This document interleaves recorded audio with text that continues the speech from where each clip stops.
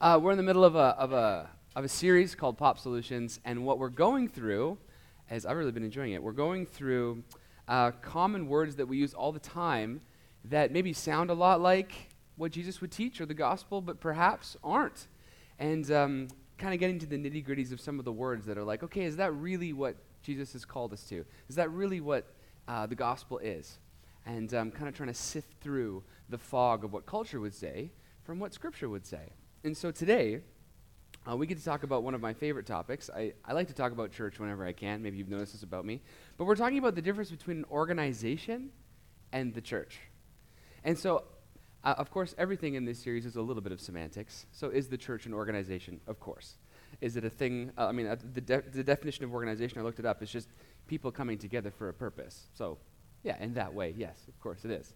But I think that there's a depth to the word church, and I'll kind of be interchanging the word church and family today. So if I say church, I mean family, and if I say family, I mean church. But there's a depth to that the word organization just doesn't capture. And I think that if we run down the road of organization, we can end up in some tricky places that gets a little hairy given the objective of what we're trying to accomplish together as a family. So I don't know about you, but another way of saying organization, perhaps a buzzword in culture that people think is a good thing, and in many ways it is, but we use the word cause a lot. And we join an organization or an association or a mission for a certain cause to accomplish a certain purpose. And this is great because causes and purpose, they're all great things. I mean, there's so many NGOs that have amazing mission statements and amazing causes worth fighting for. I know a couple weeks back, Dave Marchiaro and Dylan were up here talking about the Ride for Refuge and raising money for refugee families. I mean, unbelievable. It's what an amazing purpose to fulfill. And we need these things. We need causes, and it's good to feel like we're part of something bigger and to fight for things that really require fighting for, to be honest. But what I wonder is that all the church has become? So we have a mission statement, right? We want to multiply disciples who love God and one another in the world. My favorite thing about our mission statement is how impossible it is. I just love how there's just so many words in that I think like, wow, that requires a miracle. And I think we're going to unpack today about how spiritual family and church is our best case scenario for accomplishing said mission statement. But if we just look at that and we go, oh, okay, everyone, this is what we're going to go all do together. And it's pretty compelling.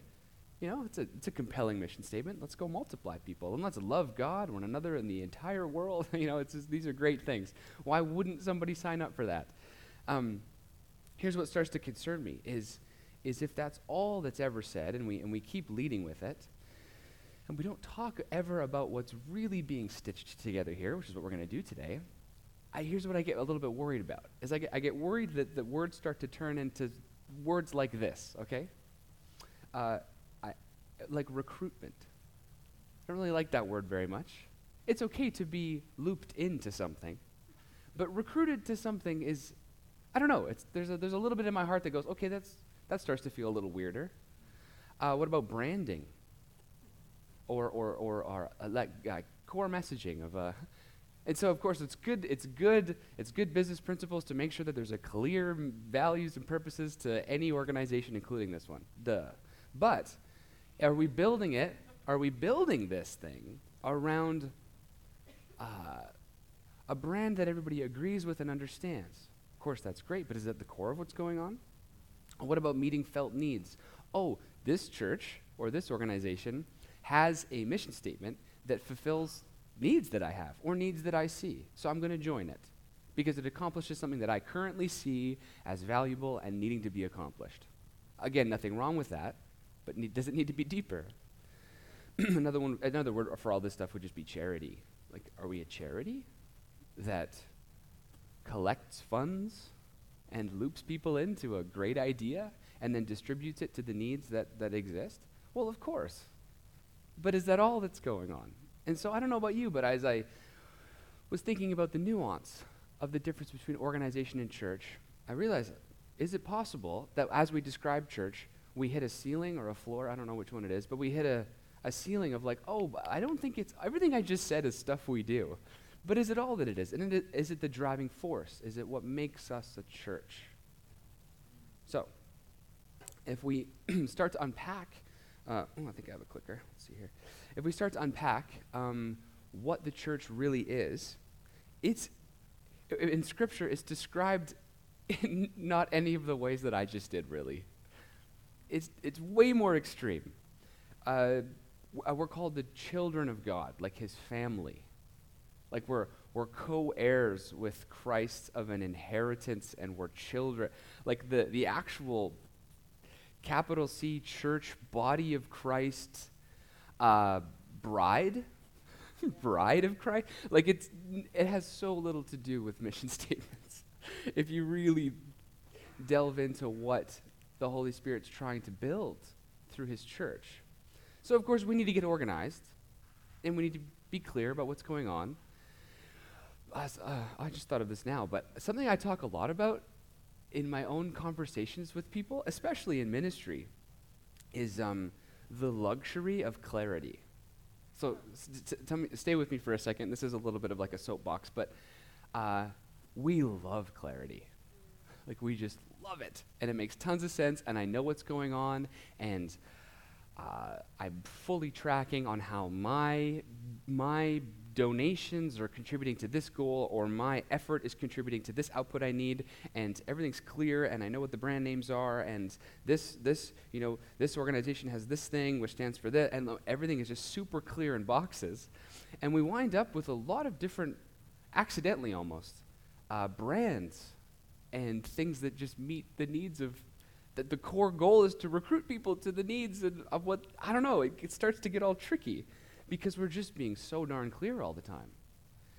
And when I hear the church described, it's a lot more messy, it's a lot more relational, and actually a lot less clear than maybe we'd like it to be all the time. And it seems to have a different objective. So what I want to do is I want to read Ephesians. And I'm going to read a bigger chunk, and then this is the last part of the chunk I'm going to read because it was too big to put on one slide. But it's kind of funny. I'm going to talk about Ephesians 5, which is talking about how husbands love their wives. But it's that's not the point of this particular talk today. It's see how mixed together, as I read this, the relationship between husbands and wives in marriage is compared to Christ in the church. To make the point of what is he really building? So let me read this. Ephesians 5, starting in 25, and we'll read till 32, which is on the screen. But husbands, love your wives, as Christ loved the church and gave himself up for her, so that he might sanctify her, having cleansed her by the washing of the water with the word, so that he might present the church to himself in splendor, without spot or wrinkle or any such thing, that she might be holy and without blemish. In the same way, husbands should love their wives as their own bodies. He who loves his wife loves himself, for no one has ever hated his own flesh, but nourishes it and cherishes it, just as Christ does the church, because we are members of his body.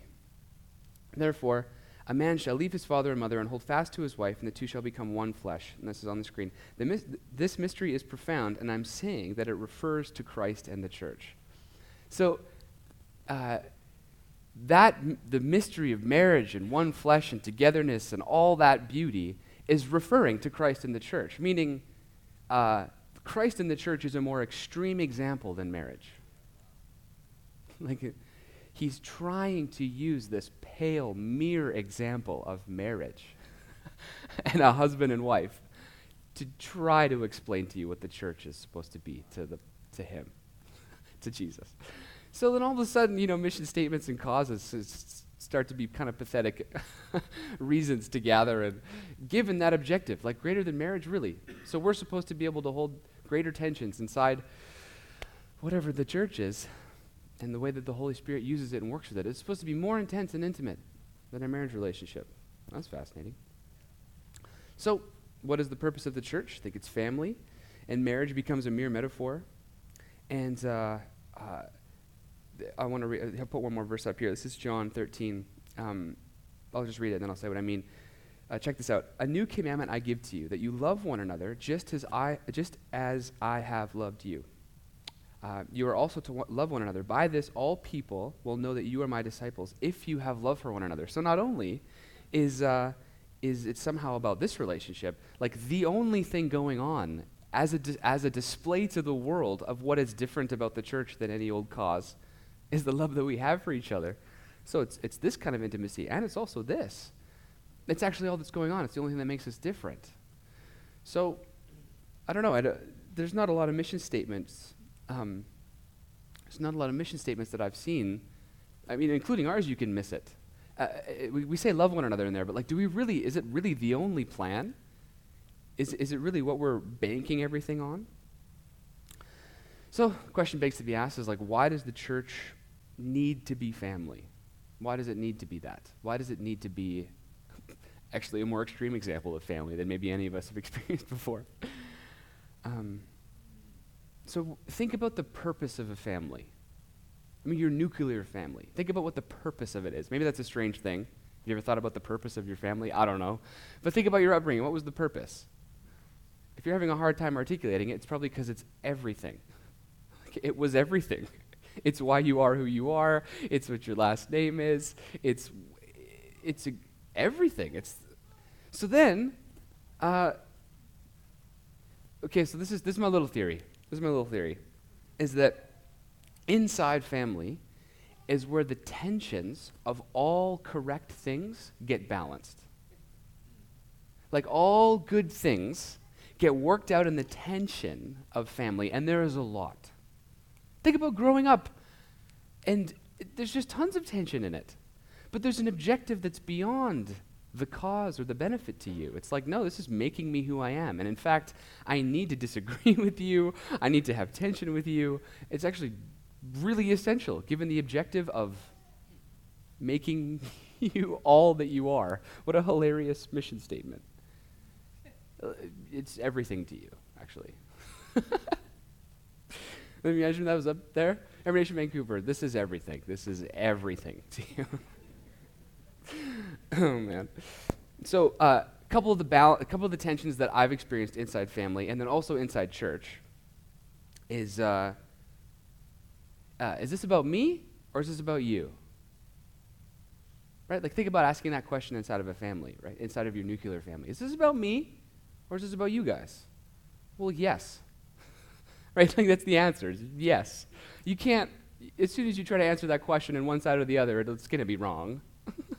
Right? Of course, the child is there to, this is about you. But then the child gets to give back somehow, and it's purposeful to the parents. And then one day they're going to take care of the parents. And then the cycle could, like, it's yes. Of course, it's just absurd to think that it would be about one party or the other. Another tension, is this a place where I'm accepted as who I am, or do you want me to change? Yes. I don't know. Can you imagine thinking of a child saying that? Am I accepted for who I am, or do you want me to grow up? Yes. I don't know. That's silly. That's silly. Are you going to feed me, or am I supposed to contribute? Yes. Am I special, or are all these other people special? Yes. You know The Incredibles? This supervillain is trying to make everyone special, right? And then no one is. Right? You know, Syndrome? Anyone? Pixar is my favorite. So a good example of this idea is like, is everybody special? Like, is this about me? Is this about you? There's 2 sermons in a row referencing our family, but it's just a good example. I remember when something like 10 years ago, we got a bunch of boys in our house. They weren't at the foster system at the time, but now they are. And Mom was trying to describe how love and family is not it's not just a normal resource, right? It's something else. It's something that goes far beyond, is this good for us or is it good for them? Are we thinking about them or are we thinking about, like, we're going to grow up a little bit, but like they'll benefit us, but it's mostly about, and it's just like, wait, no, that's the wrong lens. Like, if this becomes pragmatic or cause-y, it just, gets messed up. So the metaphor that was used is our family sat around in a big circle, and Mom has a candle, and she gives us all candles. This is very deep and poetic, right? We knew something was going to happen, right? Well, wow, we're all getting candles. Oh, do you guys remember at the Christmas banquet, if you were there, when our whole family was standing up there with candles? And we passed it along? So that was a little bit of an homage to this moment I'm going to describe now. Also, do you remember when Toby's didn't work and he was the only one? Anyone? Anyone? He was standing next to me. Literally, guys, I'll let you into I wish he was here. He was standing next to me being like, I hate this, I hate this, I hate this, I hate this, under his breath. It's so funny. It was this nightmare. It's okay. So what happened was we're all sitting in the living room with candles all around, and then, Mom lights her candle. She has a candle, and then she starts lighting everybody else's candle with her candle. And at the end, the point was, is my flame smaller as a result of all of this lighting? No. Are any of your flames smaller? No. And it was this really tension-filled thing of like, oh, this costs me, costs you, costs that. But also we didn't lose anything. In fact, we gained a whole bunch of light. You know what I'm saying? It's just really deep and really profound. So there's a little sound bite for you, but I think the tension of family gives us one, if that makes any sense. Like, we enter into that moment and now we have a family. It wasn't like the result of doing it right gave us, living in that space. Like, oh, I have a family now. So in order to, explain this, I want to use an example of Peter in Scripture. Because Peter is a very, very fascinating character in the Bible. And there's a lot of tension in Peter's life. So why I want to tell a story of Peter is because I think the thing that adds the most tension in our life is direction and motion. So actually, Johnny referenced this when he was leading worship earlier, but he said that, be my guide for the road ahead. We're going somewhere. Jesus is going somewhere. It's not a static thing. And when there's a progression to anything, tension is always introduced. Like in the tensions I mentioned, do you want me to, am I accepted for who I am, or do you want me to change? Well, yes. But the reason why that's tension-filled is because we're trying to go a place together. So, Peter started the church, essentially. You could say in many ways he was the first pastor of the Christian church. And the verse is Matthew 16:18. Yeah.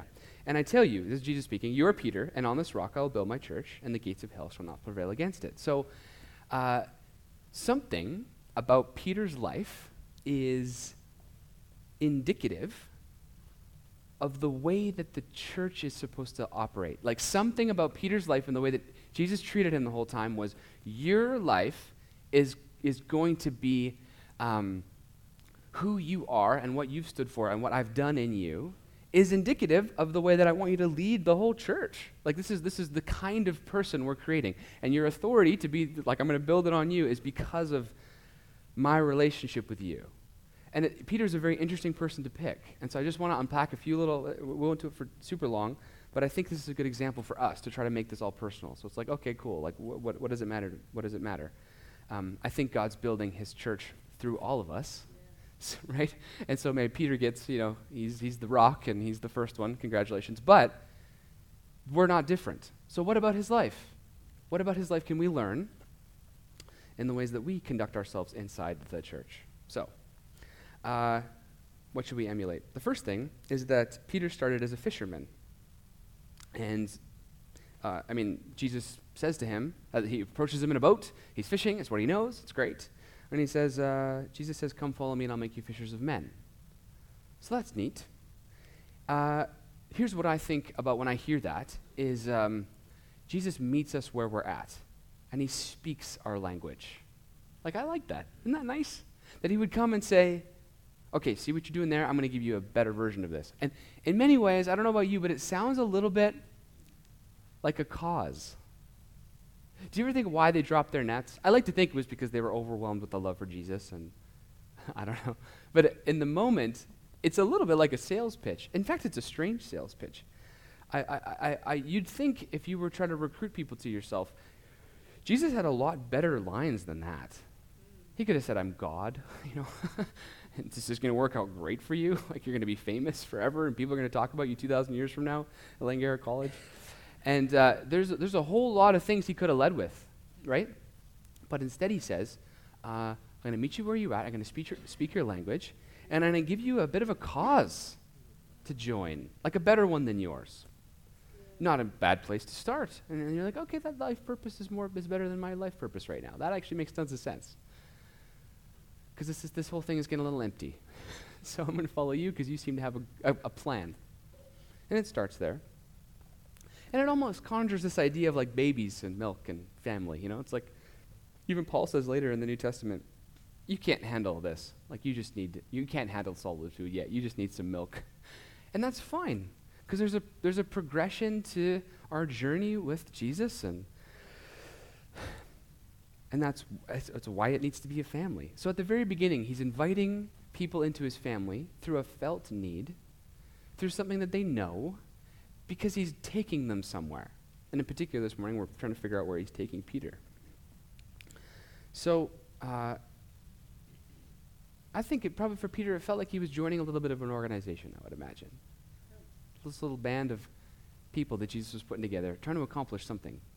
And I'm really hoping I'm going to benefit. Right? Like if I'm Peter, I just left everything. This better work out for me.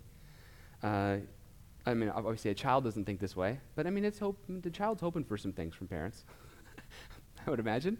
And so you join being like, I have some felt needs. And we know this from the rest of their life. Like they're arguing about who's going to be greatest among them. They want to sit at Jesus' right and left, and then they're all getting in arguments about it. Like they're missing the boat entirely, like a long way into the journey about what Jesus is really trying to accomplish. Like we know that Peter's a little skewed on his hopes for following Jesus, much like we are, I think. We get a little skewed on the why we're here, a lot, I think. So here's what's fascinating: is he starts as a fisherman, but Peter became a shepherd. So I'll tell you what I mean by that. I just think this is fascinating. We're going to read the scripture in a moment, but Jesus turned Peter from a fisherman into a shepherd, which is kind of like analogous with pastor, so you can start the church. And this is really, really juxtaposed with a fisherman. Okay, so a fisherman, the fish are nameless and faceless.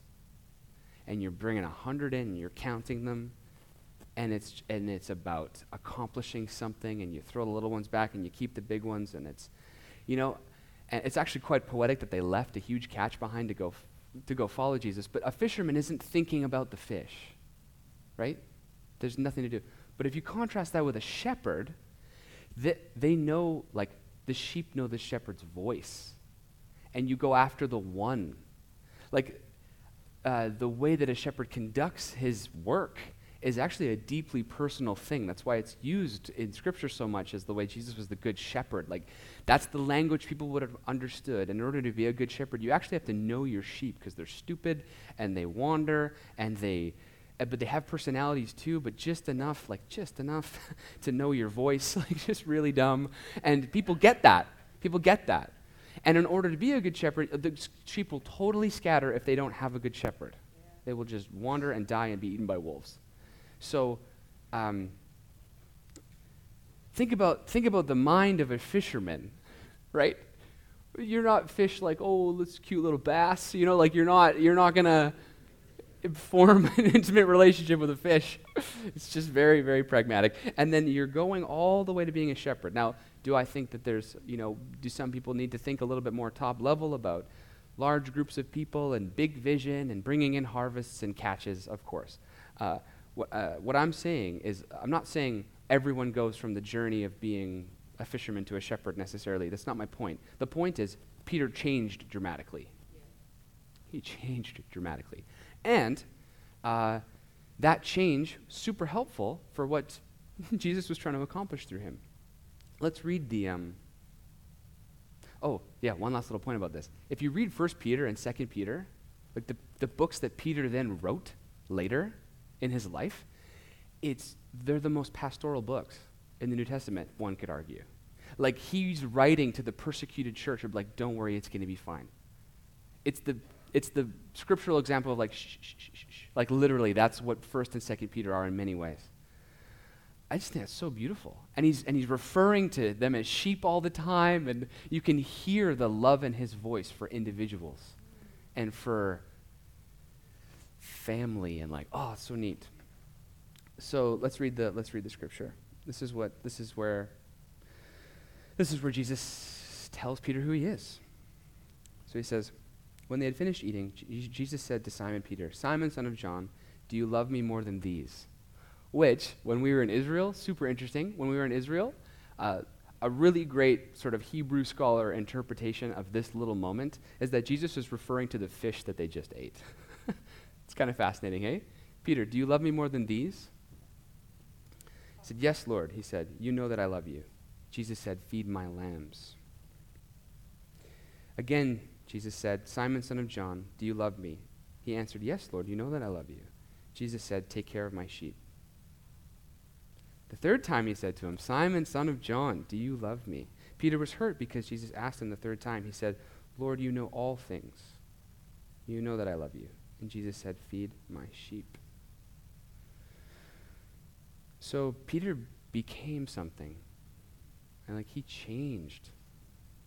He really changed as a result of being, as a result of being what? What? As a result of what? That's the question today, actually. The church is, this is the first church member. This is the first church member. And it's this crazy, poetic, deep, intermixed, complicated, tension-filled moment of, "Peter, do you love me? Yes, I love you. Go feed my sheep." It's yes. Yes to all that relationship means. So I think the church is becoming like Jesus. Well, I think I have that up here. It's one of the lines you can remember. The church is becoming like Jesus. That's what it is. You could put, maybe that should be up there. But it just doesn't make sense to anyone, so you have to have sermons about it. But we're becoming like him. And the question becomes, how? How do we become like him? And this scripture is just so explicit. We love him. And I think that's the only question he's ever asking. Do you love me? Do you love me? Do you love me? And then he's so kind to give us ways to express it. He's like, then feed my sheep. Love what I love. Do what I do. Become who I'm becoming. Follow me into come follow me and I'll make you fishers of men. Isn't that interesting? Come follow me and I'll make you fishers of men. And I can imagine Jesus just being like, "Oh, it's not the best example." But I'm taking you somewhere. I actually want you to be the first shepherd of my church. It's just beautiful. But I think what Jesus is mostly thinking about is, I just want you to love me because I know that's what's best for you. I just want you to love me. And I'm going to do whatever I can to get you to notice that. So perhaps that's why we're here. I want to read one more scripture and then we'll be done. Ephesians 2:19-22 says this: "Consequently, you, being the church, are no longer foreigners and strangers, but fellow citizens with God's people and also members of his household, built on the foundation of the apostles and prophets, with Jesus Christ himself as the chief cornerstone. In him, the whole being is joined together and rises to become a holy temple in the Lord. And in him you too are being built together to become a dwelling in which God lives by his Spirit." Isn't that neat? That's cool. Isn't that neat? That's what God's doing. And in him you too are being built together to become a dwelling in which God lives by his Spirit. I love that you're built together to be a dwelling. You're not just built on your own to be a dwelling. You're built together. And somehow, family and the tension that follows is essential in Jesus giving you a family in which his Spirit can live. And I don't think we do this on our own. I really don't. I really don't think we just go on the mountaintop all the time and that's complete. Jesus says, "Do you love me? Feed my sheep." You can chew on that forever. He doesn't go, "Do you love me? Good, great. Whew." It's nope. There are dramatic implications to loving Jesus. Dramatic. And the temptation to jump into, "Oh, he needs me to prove it," is so high. For sure not. There's so much kindness in Jesus there. And he's reinstating Peter. Peter betrayed him big time. Right? The crow 3 times thing. Peter betrayed him big time. And the title of this chapter is Peter's reinstatement. His ignition. The primacy is a fancy word. And this big thing is, Peter, do you love me? Feed my sheep. So, question to end, do you feel like a part of an organization or do you feel part of a family? This is the big question. Do you feel part of a cause? Or do you feel part of something that God is building together that his Spirit can live in so that he can know you and love you? And our church can do this in better and better ways. But this is what we're trying to accomplish. And I think that one of the most helpful things for you is the tension that togetherness brings. And I'm pretty sure Peter would have been a lot happier if he could have just been a fisherman and gone and build the church by thinking like a fisherman, of just bringing people into a cause. But instead, Jesus says, no, I'm going to make you a shepherd because I'm going to show you how my love actually changes you and gives you so much more than you could accomplish on your own. So I think organizations are held together by mission statements, but I think the church is held together by a deep love for Jesus, like a deep love for him.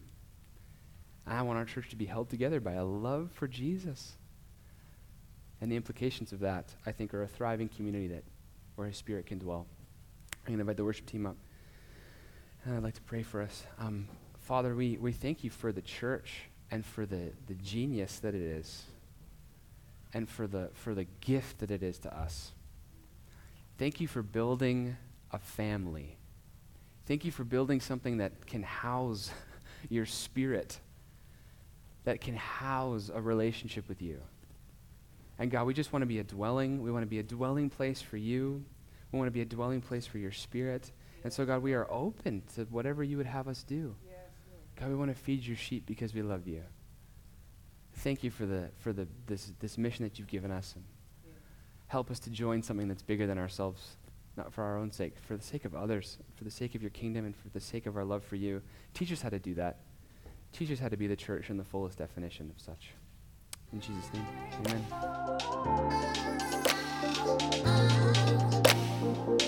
amen.